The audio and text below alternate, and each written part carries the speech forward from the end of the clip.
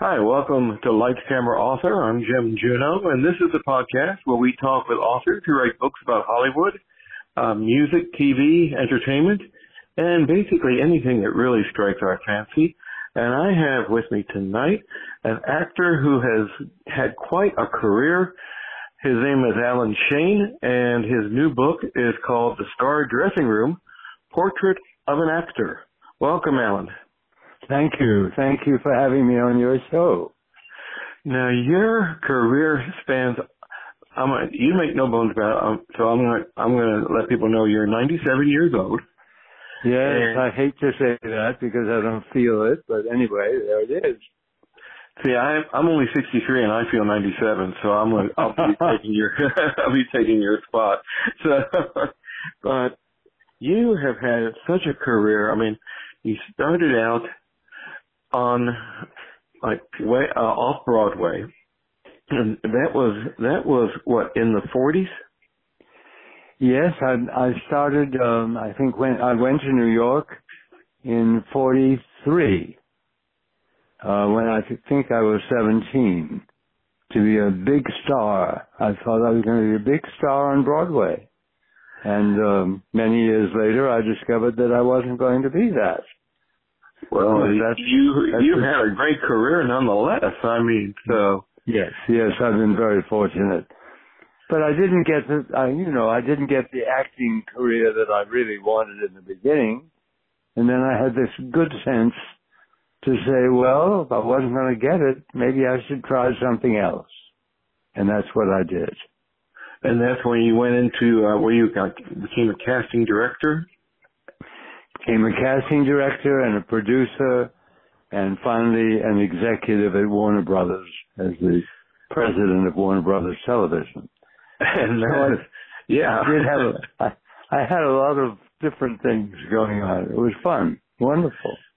On this new book, you talk about your career all the way, starting with your off Broadway. I believe it was the first play you were in. You played a football player.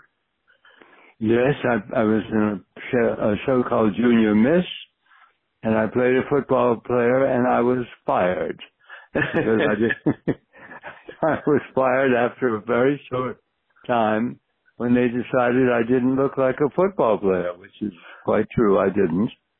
And that was that. That's what, in a way, catapulted me to Broadway to think I could make a career. And then I spent years trying to make it. Yes, but you met some great people along the way, and also people whom you fell in love with. They fell in love with you. And, I mean, it got a little bit complicated, I believe. Yes, life is complicated, Jim.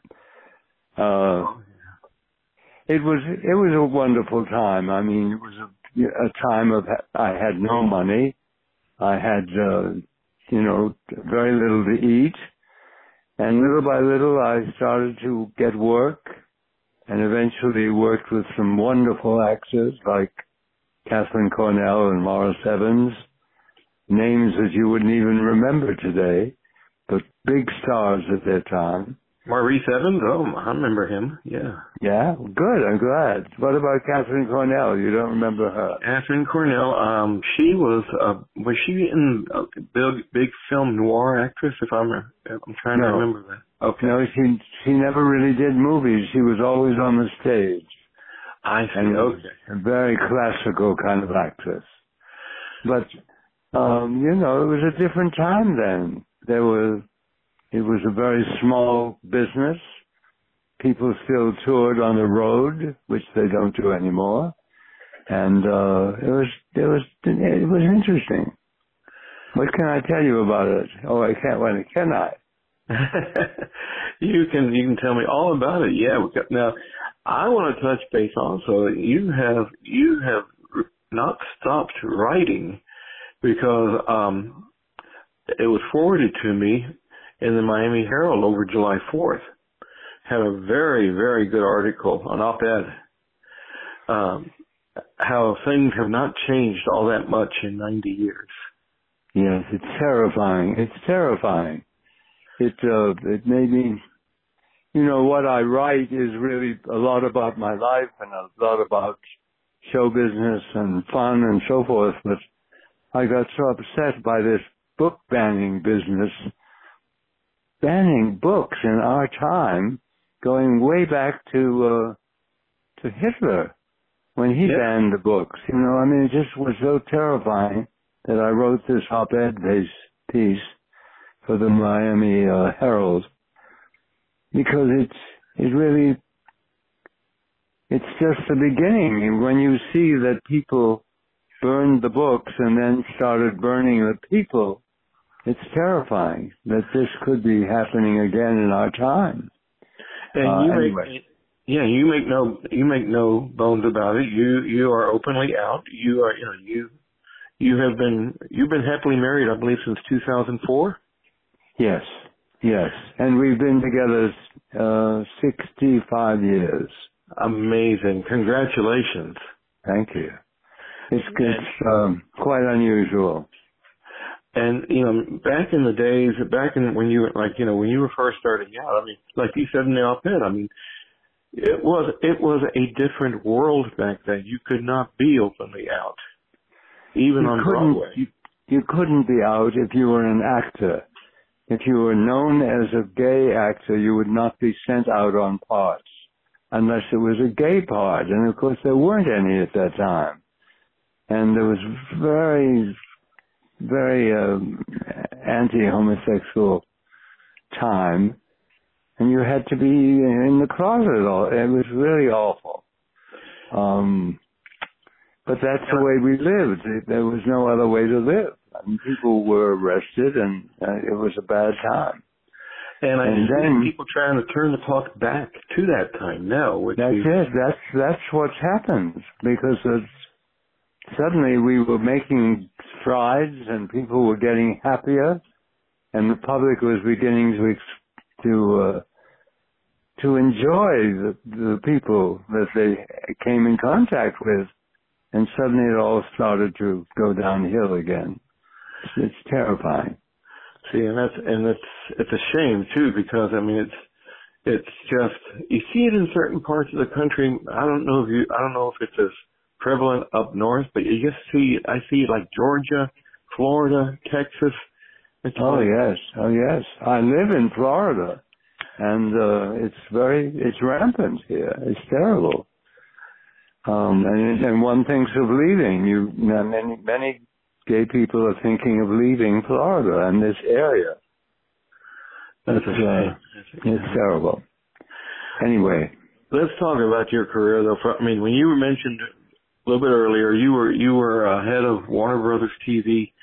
And for those of you out there who may not know the name Alan Shayne, I am sure you've heard of some of the TV shows that you shepherded. You actually got on the air, such as Alice and Night Court, excuse me, Dukes of Hazzard, of course, Wonder Woman. I mean, not the Gal Gadot movie Wonder Woman, but the original one. The original one with Linda Carter, yes. Yes, I cast Linda Carter. I, in a sense, discovered her. So it was an interesting life to lead.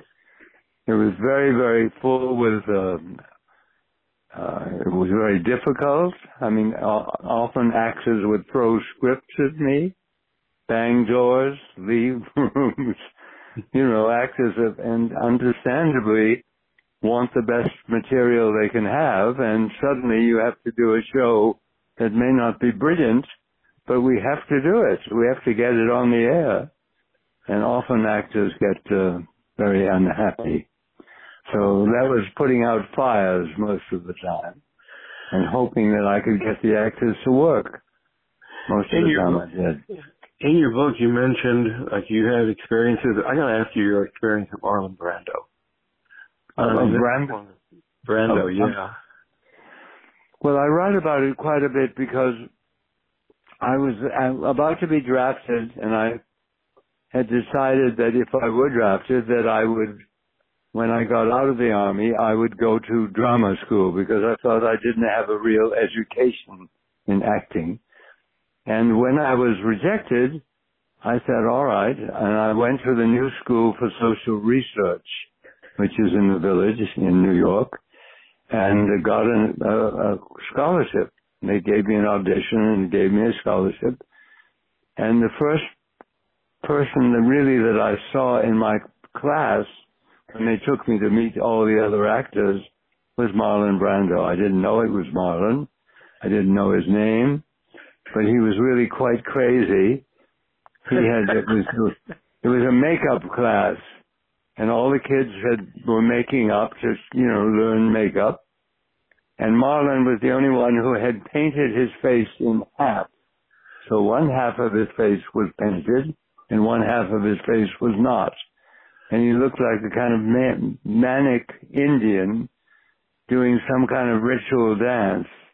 And when everybody got up to say hello to me, Marlon was the only one who looked at me and walked out of the room and banged the door.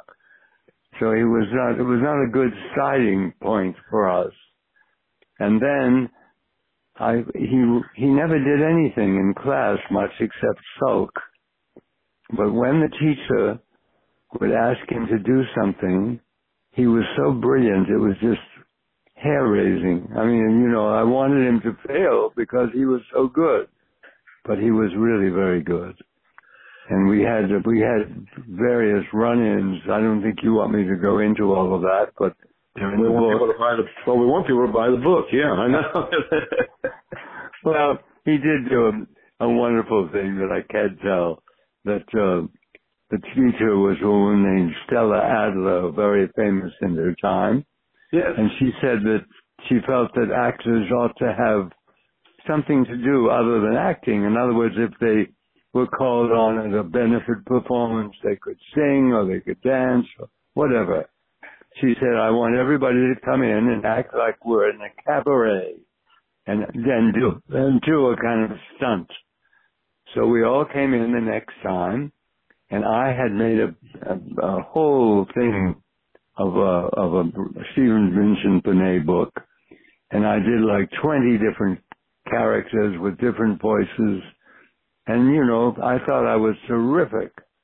And then everybody applauded, and suddenly the curtains were drawn on this little stage that we had, and there was music, and the curtains were open, and there was Marlon in drag, in an incredible evening dress with a blonde wig, looking, I must say, beautiful because he was so wonderful looking. And he was lip-syncing a Judy Garland record, Zingo the Strings of My Heart.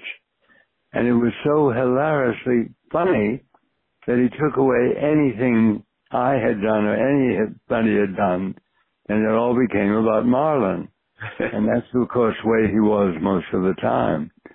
He took the air right out of the room and took it up for himself. But when he acted, it was amazing. He did that in a lot of movies too. Just took the air out of everything, Yeah, he was just wildly gifted, a great genius, but a very difficult fellow, I must say. And you were also let me get this, I hope I got my notes straight here. You were understudy for Ricardo Montalban. Yes. Even though you had never sang or danced. I couldn't dance, I couldn't sing, but somehow I was very friendly with Lena Horne, who was the star of the show, and I was the stage manager, and I said, let me audition for that role. I mean, I'm sure I can play it. And I auditioned, and they thought I was fine and that I'd be good, but no one ever thought that Ricardo would be sick. So nobody took it very seriously, but they gave me $15 a week more, and I just forgot about it. And then one day I was told that I was going on the matinee, and I'd never sung on Broadway. I mean, I'd done all the rehearsals and the understudy rehearsals, but I'd never sung in front of people or danced. and also practically in the nude. I was, made up as a native. They were all natives, and it was just an incredible experience. It was one of those things where you suddenly say, okay, screw everybody, I'm going to do it, and they're going to listen to it. What else can they do? Because they groan, so when they make the announcement that Ricardo Montalban is not going to appear, but Alan Steen's going to appear, everybody goes, oh! And groans. That's a confidence builder. And you think that you're just going to die. And I suddenly thought at that moment, screw it, I'm just going to do it. And I did.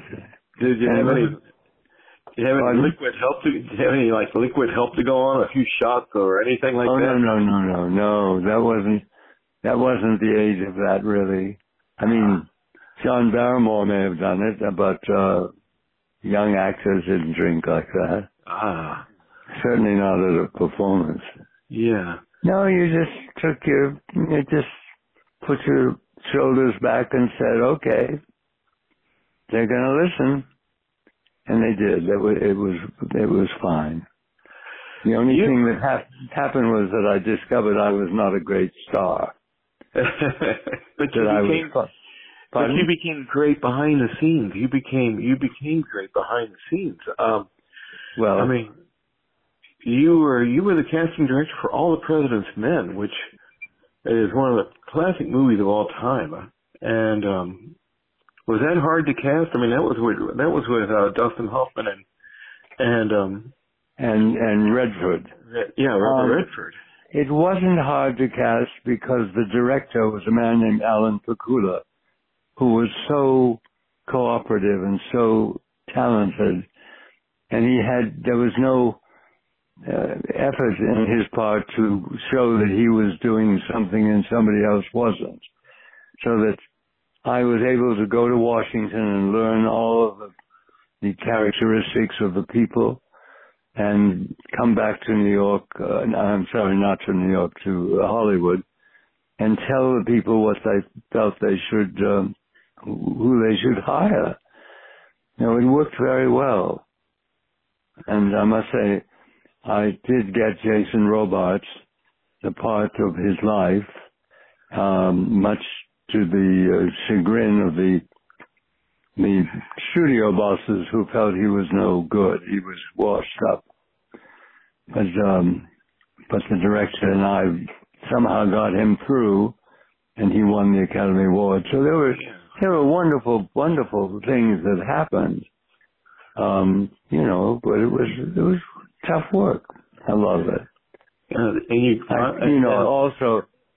Also have to tell you, it's tough work, but, they give you a Mercedes to drive, and they gas up the car, and, they act like you're somebody important. So, anyway. Well, you were. And it's like, and I got to ask you, you received an Emmy nomination for the Bourne Identity. That was not the movies, that was a TV series, correct? It was the beginning, yes. It was the beginning. It was Richard Chamberlain was the lead, and Jacqueline, oh God, it's gone out of my head. Anyway, it was a wonderful show. It was a two-parter, and we shot in Europe most of the time, and it was a terrific show. Unfortunately, Richard, we wanted to go on and do a lot of Bourne Identity shows, and Richard had committed to another show because he was wonderful in it. Mm-hmm. And it was nominated, which was terrific. We got very excited. Yeah, you had several hit TV shows, and I was just wondering, which TV show was your favorite? And then I'm going to ask which TV show was not your favorite. Well, what you mean is most of what I did was, what should I say, commercial work. Mm-hmm. It was Alice. These were sitcoms. I must say, Night Court was wonderful and brilliant. But most of the things that I did, like Growing Pains or Scarecrow and Mrs. King, all of them were hit shows. But they were very commercial shows. I mean, they weren't like, at one point I did a Katharine Hepburn movie of the corner screen. And I found that to work with her and with George Cukor was very exciting. But that wasn't what my work was really mainly about. It was about getting a show on the air and keeping it on the air, which is not so easy. No. So it's hard to say. There are all shows that I worked on, and I was certainly proud of them. But I was brought up in classical theater. Chekhov and all of that. Yeah. Anyway, I'll answer your question any way you want me to. No problem. That's great. What I was wondering is that you now back in the days when you were getting TV shows on the air, there was there, I think, 3 networks, maybe Fox came in later on, 4th network. No? 3 networks. 3 networks, okay. And nowadays that was it. And tough. Yeah, I was gonna say would you say it's much tougher then to get a show on, because nowadays you've got not just cable TV stations, but you also have everything. I mean, you have everything today, really, except for the strike. That's not so good, but no, I only had 3 networks, and if they turned it down, that was the end. And sometimes I had to lie and say, "Oh no, NBC wants it, but I'll give it to you, CBS, if you really want it." It was doing the best you could with what your product was, and often the product was not brilliant. Alice, for example, took years to get going, and finally it went on for many, many years. But in the beginning, it was CBS was going to get rid of it, and it was not jam. Let's say it was not an easy job. That was based on a movie that you also were connected with, but Alice doesn't live here anymore. Yes. Even though the TV show really did it have a lot to do with the movie? Not really. It's interesting, really, what happens with a show, because it starts out to be about Alice and working in a diner in order to put her kids through school or something. And it turns out to be a comedy with a woman who says, kiss my grits and all that stuff.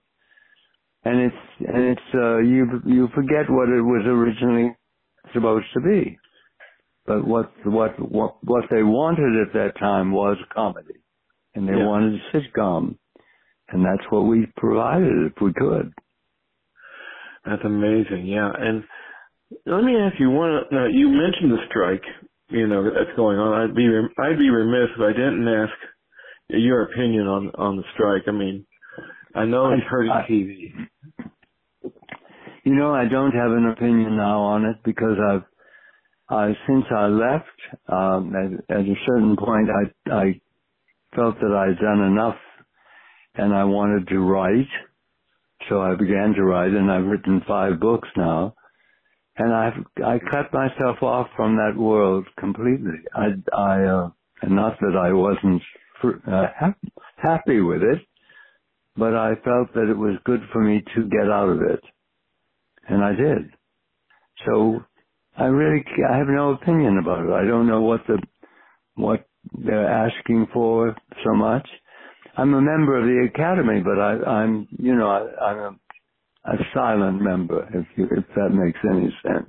Yes, I mean, you still vote though, right? I mean, I don't vote anymore. Oh. because I, in a way, don't know what to vote for. I mean, it's not fair because I don't see everything. Do you know what I mean? Exactly. Oh, yeah. So that yeah. I spend a lot of time writing and also with my life, and it's no longer a big part of it, if that makes any sense to you. You have now. You said you've written 5 books. Are you writing another one? Do you think at my age I should? Never stop. Never stop. Right? You know? I tell you what, I'll keep doing the podcast until I'm 97, and you keep writing until. Okay, oh, you can do that. Yes, but you can do that. Well, but anyway, I really thank you for being here. The man's name is Alan Shayne, and the book is The Star Dressing Room: Portrait of an Actor. It's available. I believe it's available now, isn't it? Yes, it was published a month ago, and it's out, and I guess around, and I hope some people will look at it. I think it's fun, and a lot of anecdotes, but it's a serious book in that it really is about being able to change your life and be able to say, look, I can't make it at this, let me try that, and not be ashamed, and that's what I did.